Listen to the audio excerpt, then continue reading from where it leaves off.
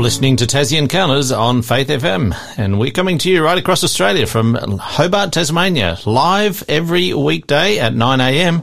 And if you're listening in Tasmania, you can catch us again at 4:30 p.m. each weekday. I'm your host, Jason Cook, and every Tuesday it is. I'm getting ahead of myself, Gary. Every Tuesday we have Gary Webster in our studio here, and he's presenting his series, Life TimeSearch. Welcome, Gary. Thank you, Jason. Great to be here again. Gary, tell me about your weekend. Well, it was a real doozy, as we say, Jason. I was up at Scottsdale for Prophetica, and then that was on Saturday morning, and in the afternoon, we were over in Launceston, and then on Sunday up at Ulverston, and we had a tremendous time. It was great to see, from kids coming, young people coming, and older people. They really enjoyed it. I think people didn't realise how incredibly accurate the biblical writings are for history, and what a tremendous prophetic track record they have. That sort of blew some people away. So for those who aren't aware of what Prophetica is about, just tell us a little bit more about that. Yeah, Prophetica, we have 7 presentations, very short presentations, about 25 minutes each, and breaks between. We provide people with either lunch or dinner, depending on which program they're at, and people can ask questions. And I think when people realise we see where the future is heading. We sort of break into that. People are concerned about where we're heading today in a number of areas. So, that's the way it goes, Jason. And people have, many of them are just really thankful for what they've heard, because they can see there is a source that knows the future. So you're in Scottsdale, Launceston and Ulverston, but what about this weekend? I believe there's some more programs? Yes, in Hobart this weekend on Saturday afternoon, Bellerive, and then on Sunday afternoon we're in the middle of the city. And of course you can get full details about these events on prophetica.com, the website. You can go there and register if you're interested in going. Who should attend, or why should somebody attend? Well, if people are concerned about where we're heading in the world today, especially, people with COVID-19, this has got many people rattled, then people need to understand, okay, what's going on, where we're headed, and what's coming next. Okay, well, we're going to be giving away some free tickets to this event, the remaining events in Bellerive and Hobart, later in the program, so stay tuned. We'll get you a code word that you can text in, but here's the number, 0488 880891. That's our Tassie Encounters show number. That's 0488 880891. We'll give that number to you a couple more times during the program, but I encourage you to write it down, and you can use that to text in and get a free ticket to Prophetica coming up this weekend. So, Gary, last week we looked at Sin, Sex and the Phoenicians, part 1. And I remember we talked quite a bit about the 10 Commandments. And I believe that one of the points that I remember from last week was that the 10 Commandments define and protect our most important relationships. So that stood in my mind, that stuck in my mind as to something that we talked about. But do you want to just give us a review of last week's? That's a very important point, Jason. I'm glad you remembered. We talked about the fact that we seem to have lost our moral compass in the world, with rising crime rates and so on.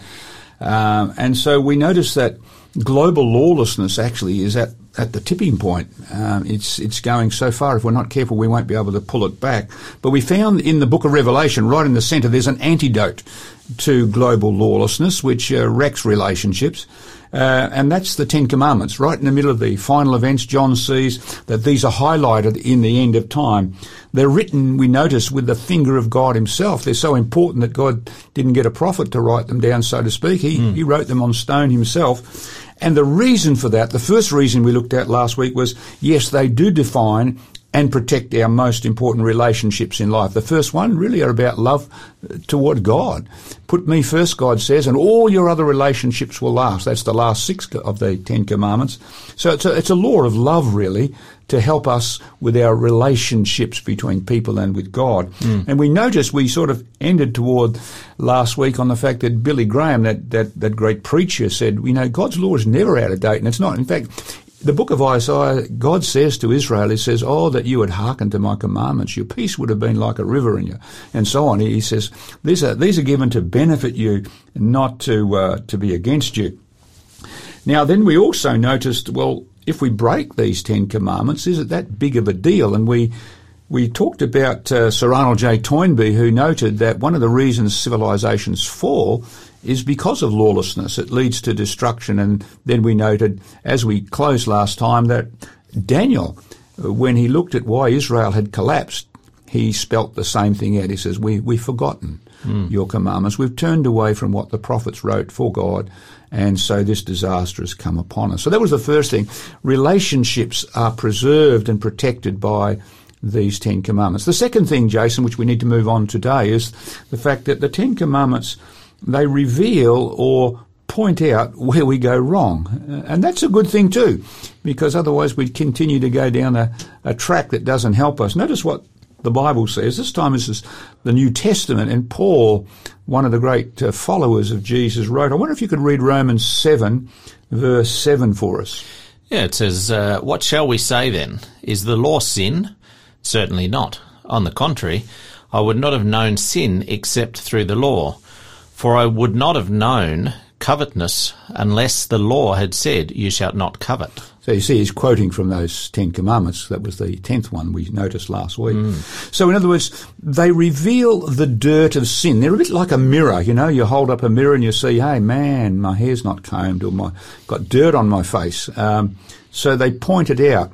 Now think about sin. It's a small word, but because of what we saw last week, that the 10 Commandments define and protect our most important relationships, then what is sin? And John, the follower of Jesus who wrote the book of Revelation as well, had some interesting words to say. Notice what he said in 1 John 3 verse 4. He says, "Everyone who sins," we all know sin is doing wrong, "everyone who sins breaks the law. In fact, sin is lawlessness," he says. So if the 10 Commandments that we saw last week define and protect our most important relationships, then, and sin is breaking the law, then sin really is about breaking relationships. Yeah. Isn't that an interesting concept? It makes sense, doesn't it? It does. You know, sometimes people are used to, I know when I was a few years ago, so sin is sort of what you don't do and what you should do and so on. But no, it's bigger than that. It's about breaking relationships. In fact, Isaiah gives a relational portrait or picture of sin or lawlessness. I wonder if you could read it for us. It's quite astounding. It's in Isaiah 59 verse 2 and 3, Jason. "But your iniquities have separated you from your God, and your sins have hidden his face from you, so that he will not hear. For your hands are defiled with the blood, and your fingers with the iniquity of your lips. Your lips have spoken lies, your tongue has muttered perversity." You notice what he's saying there, really. He's saying to the Israelites at this time, this is before they're going to go into Babylonian captivity and so on. He's saying, your sins have actually separated you from God. It's broken your relationship with him. Why? Because, you know, you've been killing, you've been lying, you've been stealing, and that's broken relationships. Now, you think, Jason, you remember Jesus on the cross. What does he cry out when he's on the cross? And it's, you know, right in the middle, you hear this awful cry from Christ. Can you remember what he said? Yeah, he said, my God, why have you forsaken me?" Okay, now, my God... I think he said it in another language. Yeah, he did. I don't know the original. Yeah, now, think of it. When Jesus was on the cross, the Bible says he took our sins, the sins of every person, the wrongdoing of every man, woman and child. Even though people don't believe that, he still did that. And so sin is breaking relationships. What does he cry out? My God, why have you abandoned me? Because sin separates. It even separated. Christ felt separated from his Father at that point. And that's also why Jesus said these words to his followers. He said, "If you love me, you'll keep my commandments." Interesting, isn't it? Again, at the heart of it, it's relationships. In fact, John says some interesting words about the 10 Commandments. I wonder if you could read 1 John 2 verse 4. It says, "He who says, I know him, and does not keep his commandments is a liar, and the truth is not in him. Those are pretty strong words, aren't they? So if we claim to have a relationship, John says, if we know him, that's the phrase there, but we don't follow his commandments, we don't bother about doing what we are told in those commandments or neglecting them, he says we're actually lying. We don't really know him. It's because Jesus said, if you love me, you will keep my commandments. Just want to share with a story before we go for a break, Jason. What we're seeing is when we sin, someone gets hurt. That's the point. Sin is about breaking relationships. There was a young boy minding the goats of his family in the backyard in India on one occasion, and what the goats were messing up, as goats will do, so he picked up his bush knife, good 30-metre, 40-metre blade. Centimetre, sorry, yeah. No, not metres. And he flung it at the goat in anger, missed the goat, hit his sister and killed her. Oh, dear. And that's what happens when we sin. It's not so much what we don't do or what we do that's wrong, it's someone who gets hurt. Someone gets caught in the crossfire and gets hurt, and that's really the big deal about sin. We're going to go to a break. Just a reminder, you can get a free ticket to Prophetica. The events are coming up in Bellerive and Hobart this weekend. And the number is 0488 880 891. We're going to give you a code a bit later, and you can text in and claim a free ticket. Jason, before we go to that song, I'm glad that the old rugged cross gives us the antidote to when we do that stuff that's wrong. Yeah, sure. This is Anna Weatherup with the old rugged cross.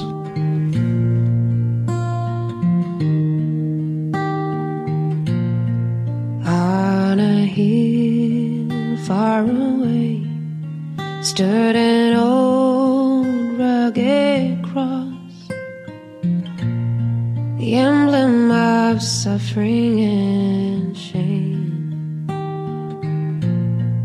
And I love that old cross, where the dearest and best from a world of lost sinners was slain. So I'll cherish the old rugged cross till my trophies last I lay down. I will cling to the old rugged cross and exchange it someday for a crown. Oh, that old rugged cross, so despised by the world, has a wondrous attraction for me. For the dear Lamb of God left his glory above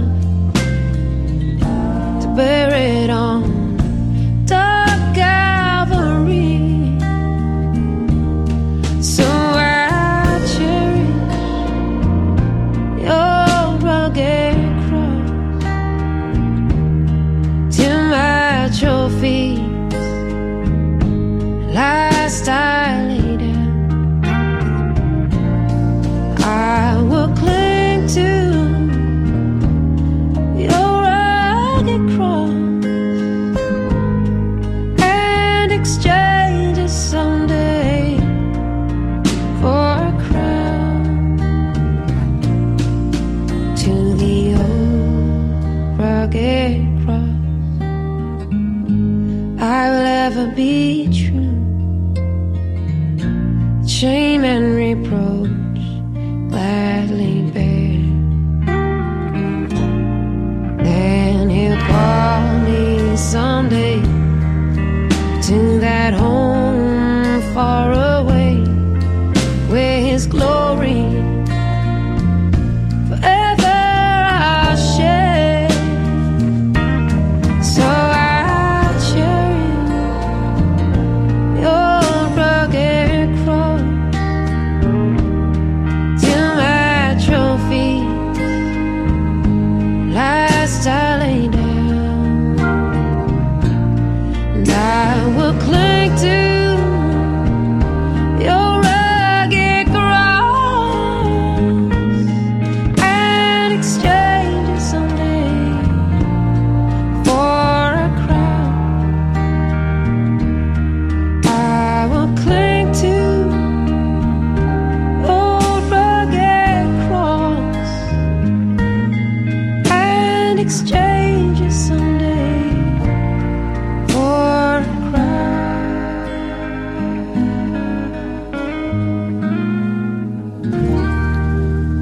Welcome back to Tassie Encounters on Faith FM. And today we're talking with Gary Webster on his series TimeSearch. We've been looking at some verses that talk about the connection between loving God and keeping his commandments. We've been talking about the commandments over the past episode and leading into this one as well. And we just got to this point that sin, which is basically a breaking of the commandments, causes hurt, and in particular it causes relationships to break down. Now, Gary, you've got something to share from biblical times about this. Yes, David, I want to just give two examples of what happens and how relationships do break down, seriously impacted when people do wrong. A classic example is that of King David. King David of the Bible. We've all heard of David, the guy who fought the giant. Now, by the way, before we get into the story that I want to share, many people have thought, many scholars have said, no, this is not a true story. This is just a Bible myth, a Bible. But we have good archaeological evidence, growing archaeological evidence for what the Bible says about King David. For example, just a few years ago, they found what is known as the Tel Dan inscription. So what's a tell again? Remind us what a tell? A tell is a civilization mound. Right. Okay, so this is a civilization mound at Dan. Now, Dan is in northern Israel. You probably heard the saying often in the Bible, from Dan to Beersheba, the length of Israel. Right. The one at the south, one at the north. So this is a tell right up the top of Israel, getting close to the Lebanon mountains, actually, on the Israeli side of the Lebanon mountains. So this stele was found, a piece of stone, actually, and on it talks about the house of David. It's from the 9th century BC. Okay. So about 100 or 200 years after David actually lived. So this guy really existed. That's the point. Now, on one occasion, the Bible gives us a fascinating story about King David. His soldiers were over a place called Ammon, fighting the Ammonites. Now, Ammon, of course, we know where that is today. It's in Jordan. Right. Now, you cross across the Jordan River, and you can visit the city of Amman's a big city today, but it was a much smaller one back in David's time. So I'm just recalling the Israelites had to cross the Jordan River to come into Israel. So is this on the side closest to Jerusalem? It's on the east side of the Jordan River, and Jerusalem's on the west side of the Jordan River. So it was on the side that they were coming from. So they're going back over into Jordan to fight the Ammonites. Yep. Now, by the way, when I take tours, I always take people to this site because you can visit the old walls of Ammon. Now, of course, they're not the ones in David's time. They're under the ground quite a bit, because tells grew. Yeah. So David's soldiers are up here fighting. Well, meanwhile, David's back in Jerusalem having, the time of his life. He's relaxing. And one day, the Bible says he's out there on the roof of his palace, and he looks down and he sees a lady taking a bath. And he thinks, wow, she's nice. And so he finds out, who is that lady? And finds out that it's the wife of Uriah the Hittite. So he invites this lady to come to the palace, and of course he sleeps with her, commits adultery, and she sends a message to him not long after, and she says, David, I'm pregnant from our affair. Now, of course, in those days, if the king sent an instruction, you obeyed it. Yeah, she didn't really have a lot of choice in this. Well, she could have. Yeah. They've got lots of Bible characters who said no to temptation. Yeah. But no question, he's pressuring her, and he's a person of authority. So no question, I'm not excusing David, but I am saying that we don't have to bow to that. Many examples of that, but yeah, he put the pressure on, and he was a person of authority. So she was in a bad position, and so of course it's going to be hard for her to say no, isn't it? So anyway, so she says, "I've got a child." Well, Uriah the Hittite, he's fighting up at Ammon, and he comes home for some bit of rest from the battlefront, because Jerusalem's not that far from Ammon, across the Jordan River. So he comes home, and David calls him into the palace and says, hey, listen, how's the battle going? Da-da-da-da. And he says, oh, yeah. He says, well, now you need to go home and sleep with your wife. He wants him to cover this up so that everybody won't think down the track this is David's child, because his soldier's been over in Amman. So, but the soldier says to him, Uriah says, no, David, I can't do that. My mates are on there on the battlefront. How can I go and have the privileges of marriage relationship when my friends, my mates are on there fighting their hearts out and losing their lives? No, I won't do it. Now, David starts to get a cold sweat, of course, at this time. How's he going to cover this thing up? So he calls the guy back again to the palace and says, I've got a party for you tonight. And he tries to get the guy drunk. But still the guy won't go home. And so David... This is leading from one to another, isn't it? It is, yeah. I mean, now he's really getting stuck into this guy.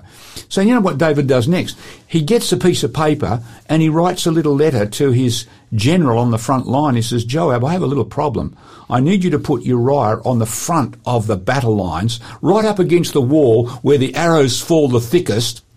In other words, David... Uriah, I need this guy killed. And then he signs it and he gives the letter to Uriah himself to take it to his commanding officer. Now look, the guy's got his own death warrant in his hands. He doesn't even know it. And of course, what happens up the battlefront? Of course, when the battle takes place and Uriah's on, he gets killed. And David thinks, oh, this is all honky-dory. I've covered my tracks.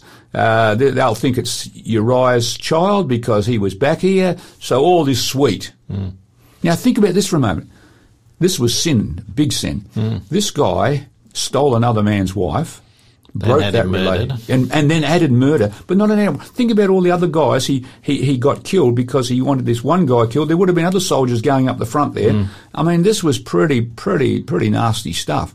So David's thinking it's all sweet and nice when suddenly a prophet turns up on his front door. And the prophet is Nathan, and Nathan says, David, we've got this little problem in our kingdom. He says, look, there's this guy.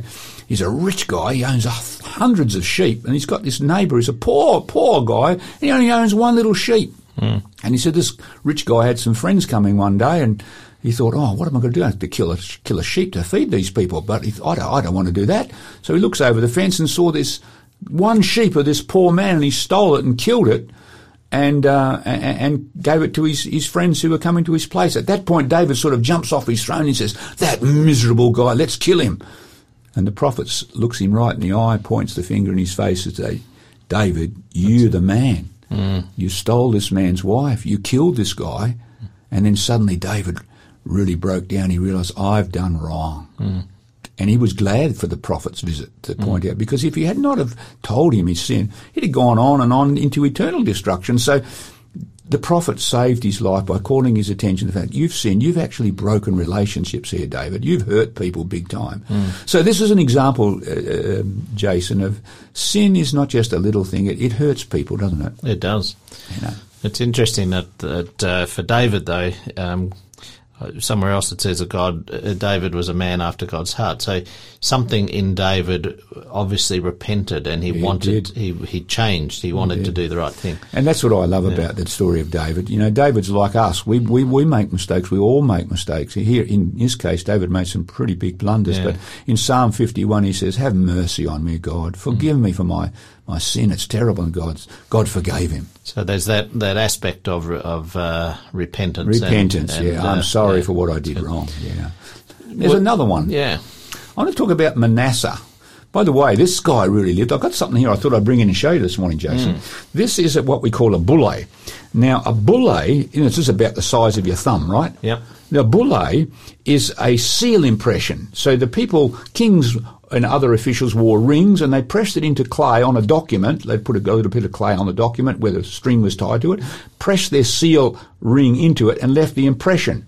And that's what we call a bulle. Okay? And we've found heaps of bulle. This one is in the Israeli Museum in Jerusalem, and this is just a replica of it, the same exact size.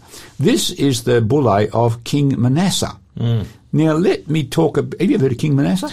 I have heard of him. I'm not all that familiar with his things. Did we talk about him in one of our other episodes? I think we may have mentioned him briefly. I'm not sure. Yeah, anyway. I certainly talked about it in Tell me about him Prophetica, because I share some of the artifacts there. Anyway, okay. So this guy his dad was a good king, Hezekiah, but his boy, he was off the rails. This guy killed lots of people. The Bible says it made blood flow in the streets of Jerusalem. He practiced human sacrifice on his own kids.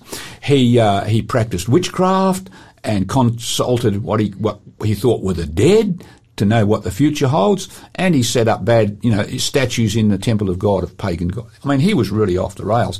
And God, was trying to get his attention, come back, man, but he wouldn't, and so God allowed the Assyrians to take him captive to Babylon. Anyway, while he's there, he realised, I've been a fool. I've been stupid. I've really wrecked a lot of lives. And he repented. And God forgave him. So another story of repentance. Beautiful story. I mean, he's the worst you'll ever get, this guy. Yeah. And he comes back and he shows how he's changed his heart, because he changes things. He gets rid of those idols. He changes his ways, and he helps people come back to the ways of God. So, Jason, thank God that even though we break relationships, he's a forgiving God if we turn to him in repentance. So when we sin, yes, people get hurt. We're going to go to another break. Just remember, we've got our free tickets to Prophetica available today, 0488 880891, and we'll give you the code in the next segment. This is Where No One Stands Alone. Once I stood in the night with my head bowed low, and the darkness as black the sea, and my heart was afraid, and I cried, oh Lord, don't hide your face from me. Hold my hand all the way, every hour, every day. From here to the great unknown, take my hand, let me stand where no one stands alone.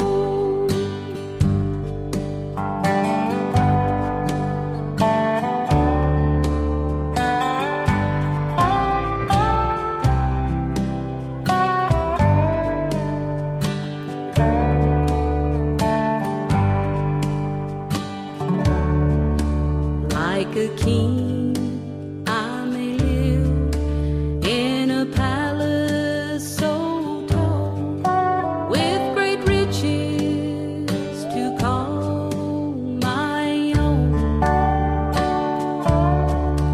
But I don't know a thing in this whole wide world that's worse than being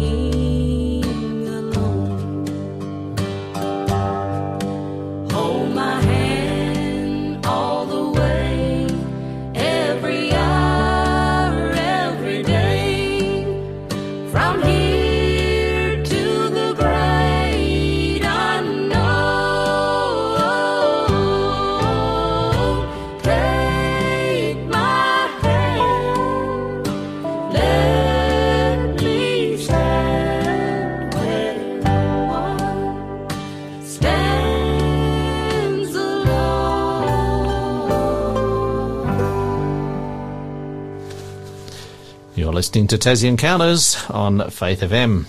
Now, Gary, we were looking at a couple of biblical stories of King David and King Manasseh, and particularly in the case of King David, we didn't talk about it, but I'm sure many, many people were hurt. This connection, when people sin, people get hurt. Yeah. And there was a couple of good examples of that. And really, sin is about the breaking of relationships. It hurts relationships. So. But in the example of those two stories of David and Manasseh, isn't it a marvellous God that, man, he's so long-suffering, so patient, so forgiving. That's awesome, really. Yeah, yeah. So what have we got here, Dave? Gary. I don't know why we're talking about King David. I called you David. I noticed you called me David early in the program. I didn't pick you up on that, but I know you were probably with David. You're about to talk about David. I was with David Maxwell at Scottsdale at Prophetica. I think that must have been what it was. Right. No worries. So you've got a bit more to share here. Yes, David, Jason. the third reason for the Ten Commandments. So see, number one, they define and they protect our most important relationships, and then secondly, we saw they actually point out what our sin is, and sin is breaking relationships. And then the third one is actually that the Ten Commandments are going to be God's standard against which people will be judged. Now, we don't often like to hear that idea, but that's what the Bible says, and I think it's worth us looking at that. Could you read for us James chapter 2, verse 12? Do you read that for us? I've got 2 verse 11. Oh, yeah, 12 and 11. Yeah, so we'll start with 12. We're going backwards today. Yeah, we go backwards. Yeah.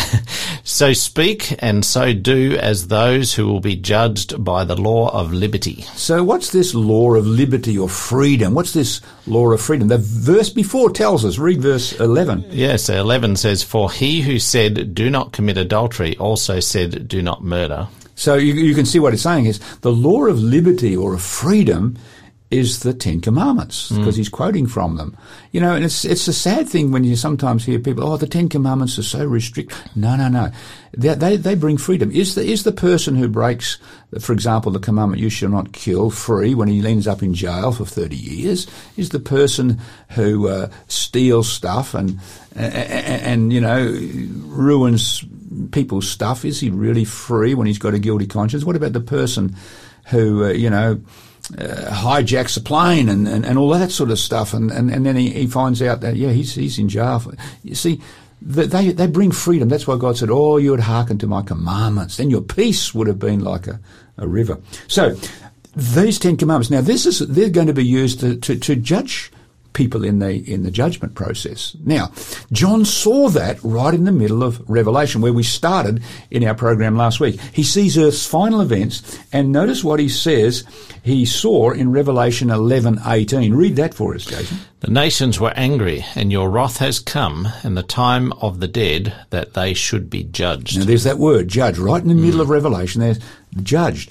Then in other words, he's saying Earth's final judgment day has come. And in the very next verse, he sees something in heaven. Read verse 19 of chapter 11 of Revelation. "Then the temple of God was opened in heaven, and the ark of his covenant was seen in his temple." At the very time of judgment, John saw the Ark of the Covenant, which we saw, when we talked about Indiana Jones, the Ark of the Covenant. What was inside it was the Ten Commandments. And so John saw the Ten Commandments in the day of judgment. Because so maybe they don't exist on earth anymore. Maybe they're up in the heavenly sanctuary.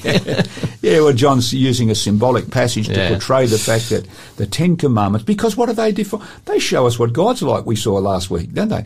God is a God of relationships. Put me first. God is a God of love, justice and mercy. We all saw all of that love. They really are a picture of what God is like and the values that he holds, and he wants his followers to hold. That's what he's really saying.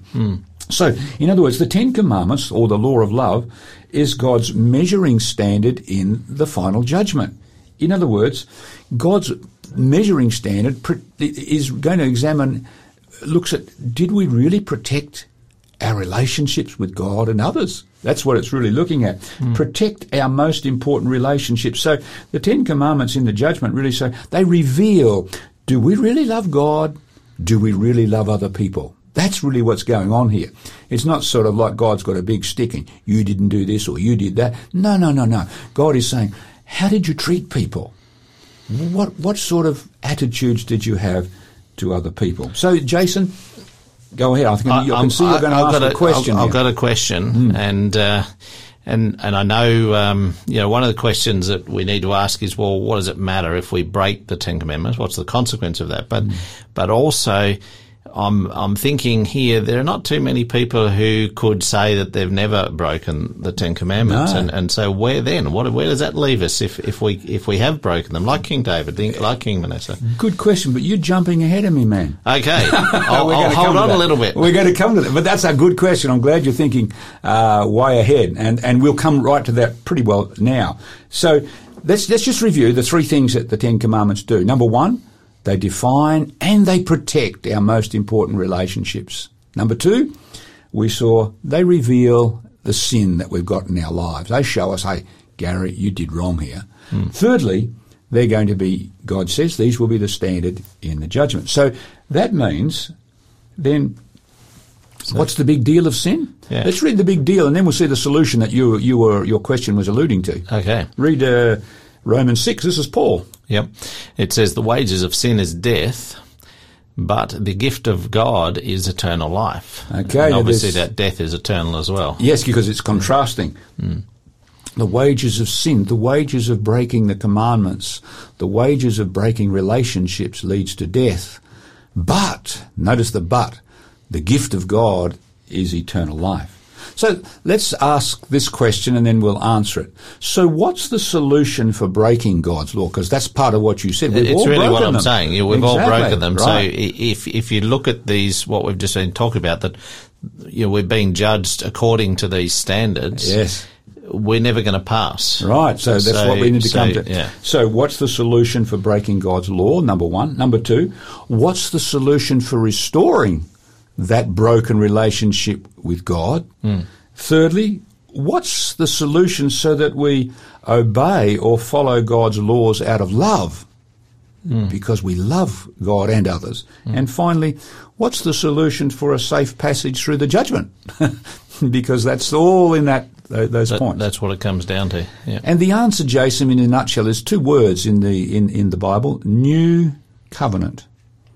The new covenant really says forgiveness and a change of life from the inside out. Let me read for us a famous passage in the book of Hebrews, because this helps sum it up. Read Hebrews chapter 8, verse 10 to 12, if you could.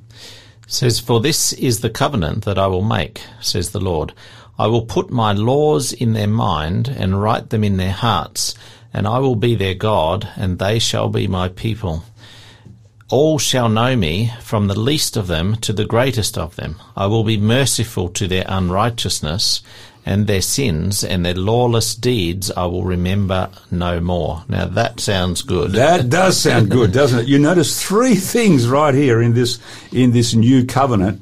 And number one, forgiveness of the breaking when we've done that. So that's the first good news, isn't it? Forgiveness. You know, you can sleep with your head on the pillow at rest at night because God forgives. Secondly, what did it say?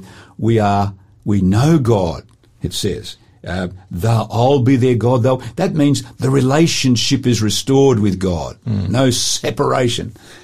Thirdly, he says God puts his laws in us, in our hearts and in our minds. The same law, the same commandments, but now in our life, not on some pieces of rock, but in our hearts. I've just realised you've actually addressed those in reverse order as to how they're written in the verse. Yes, exactly. Well, I wanted to come to the good news first because we've all broken them, as you said. In fact, the Bible says if anyone says that he's without sin, he's a liar. To be honest, we all know that.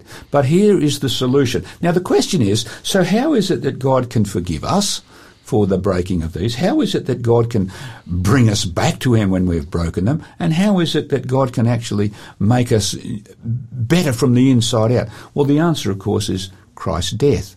Because if you go to Hebrews, Paul says that the new covenant, it comes through the shed blood of Jesus. Remember in the temple services that everything came through the blood. The sacrifice of the animal. sacrifice of the animal. And this pointed to the fact that Jesus is the Lamb of God that takes away the sin of the world. So, Jason, the bottom line is this. We need to go, as we say, to Calvary, meaning we need to accept what Jesus did for us on the cross. And that's what Jesus said to Nicodemus. He said, Nicodemus, you need to be born again. That means you need to have God's laws written in your heart from the inside. How can that be, said Nicodemus. Jesus said, Nicodemus, you know how it is? He said, just like Moses lifted up that snake in the desert, and anybody who looked at that snake was healed of their snake bite, so he said, the Son of Man will be lifted up, that whoever believes, in other words, whoever says, God, I claim that Jesus died in my place, that person becomes a new person from the inside out. Have you noticed what happens when a person gives their life to Jesus, Jason? Well, hopefully they change. They do. I've seen it again and again. The drunkard becomes sober. The impure become pure. God changes us from the inside out, but he also forgives us because he's a gracious, loving God. So that's the new covenant, and it comes through Jesus. That's a fantastic message and something that we need to really think about seriously. Absolutely. And because it ultimately offers us eternal life. We're going to go to a break, but the code for our free tickets today, Prophetica tickets, that's for Bellerive and Hobart, Prophetica number 21 with no spaces, that's spelled Prophetica and the numbers 21. If you text that into 0488 880 891, we will get you a free ticket to one of these events, and we'll communicate with you and get you to tell us which event you'd like to attend. We've just been talking about how God's laws will be written on our heart, and this song talks about that, and I hope you can hear the message in this and really get something from it.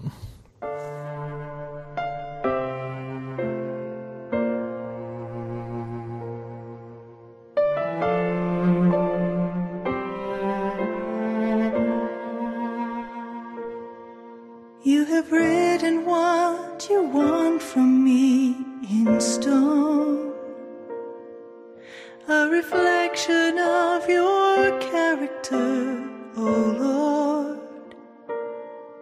So I try to keep your laws without regret, but I'm easily distracted and forget. So write them on my heart, seal them in my mind. The beauty of your law and grace combined remind me just how lovely your commandments are, and write them on the tablets of my heart.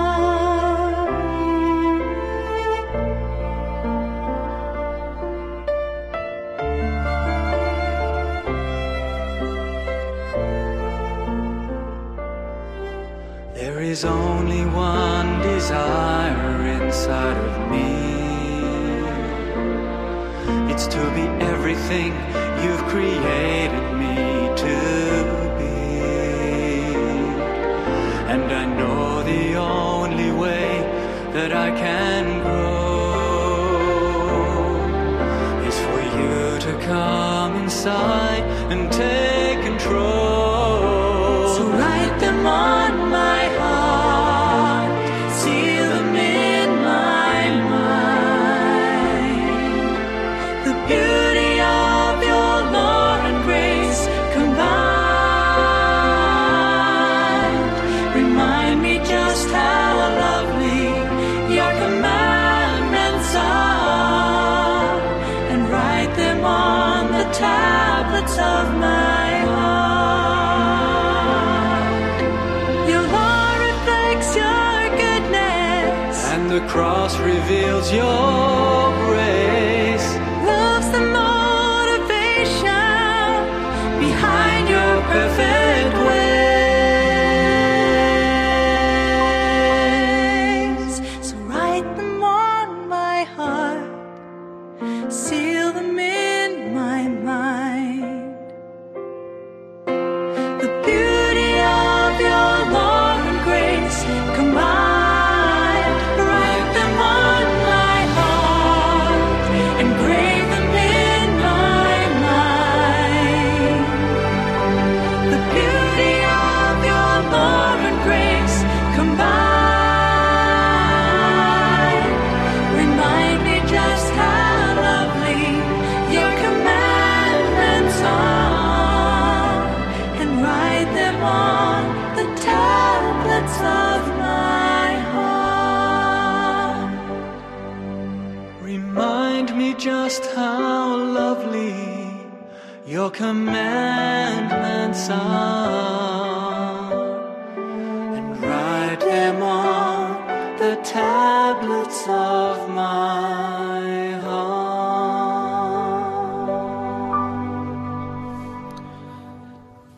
The beauty of his law and grace combined. That's the phrase that stood out to me in that song, Jason. Yeah, it's and it's exactly what we've been talking about. The beauty of the law is that it's not about legalism, but it's about love. It is, exactly. It's about love for God and love for each other. And I love that phrase, the beauty of the law and grace combined, because we just talked about that forgiveness in that passage. It's a powerful passage at Hebrews chapter 8, verse 10 to 12 as well, that we just talked about. And it's New Testament. Yeah, New Testament, absolutely. Now, Gary, you've got a couple of stories that you'd like to share. I'm keen to hear these. That illustrate beautifully what we've been talking about, Jason. The first one comes from the slavery in the United States of America back in the 1800s. There was a big Afro-American slave, Joel, we'll call him.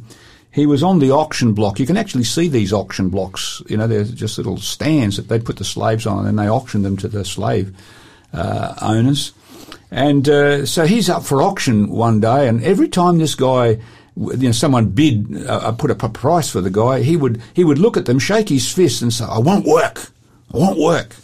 And this went on for some time, and finally a silvery-haired old Southern gentleman got the slave. He put up the highest amount of money, and this big Joel says to him, shaking his fist in his face, "I won't work."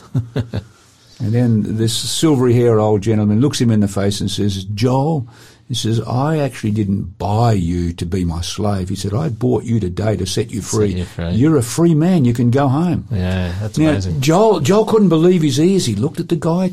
Tears started to come to his eyes, and he looked at this silvery-haired old gentleman and said, "Master, I'll work for you for the rest of my life."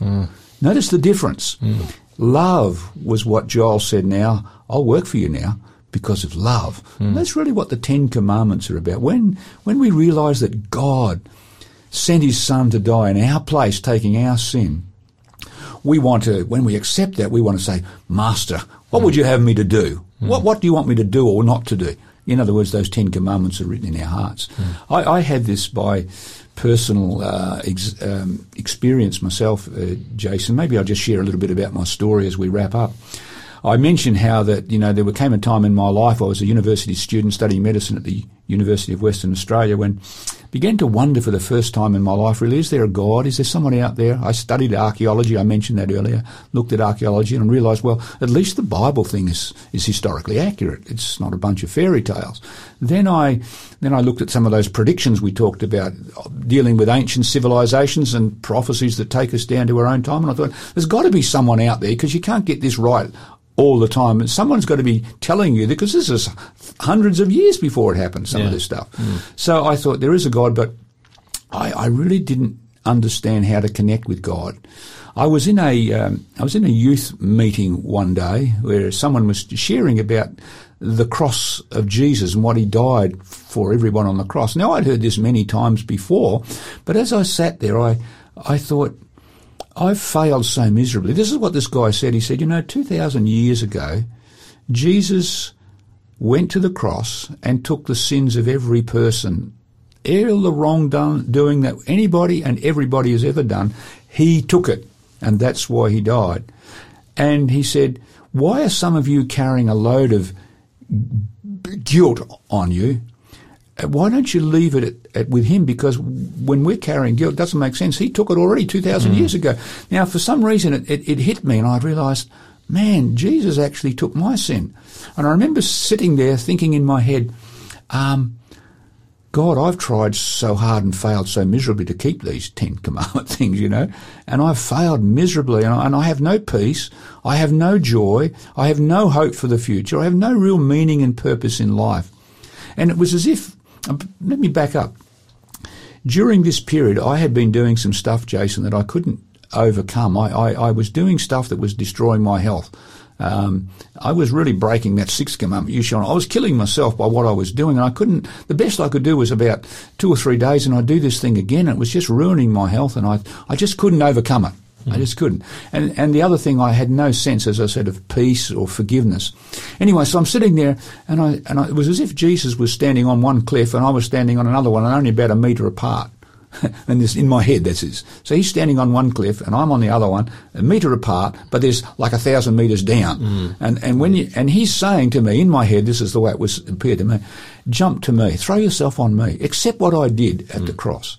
And I thought, what if it doesn't work? What if you miss? What if I miss? Exactly. You fall down. Yeah, because that gap seems to widen when it's a long way down. What if you miss? But then a voice said to me, well, it's not working the way you're doing it, is it? You're trying hard, but you have no peace of mind. You have no... And so I said, God, I give up my idea. I will do what the Bible says. I will throw myself, as it were, on Jesus, and I will say, Lord, you died for me. You know, Jason, when I did that, immediately when I said, I give up, and I threw myself on God's mercy, I knew my past was forgiven. I just knew it. And a sense of peace came over me.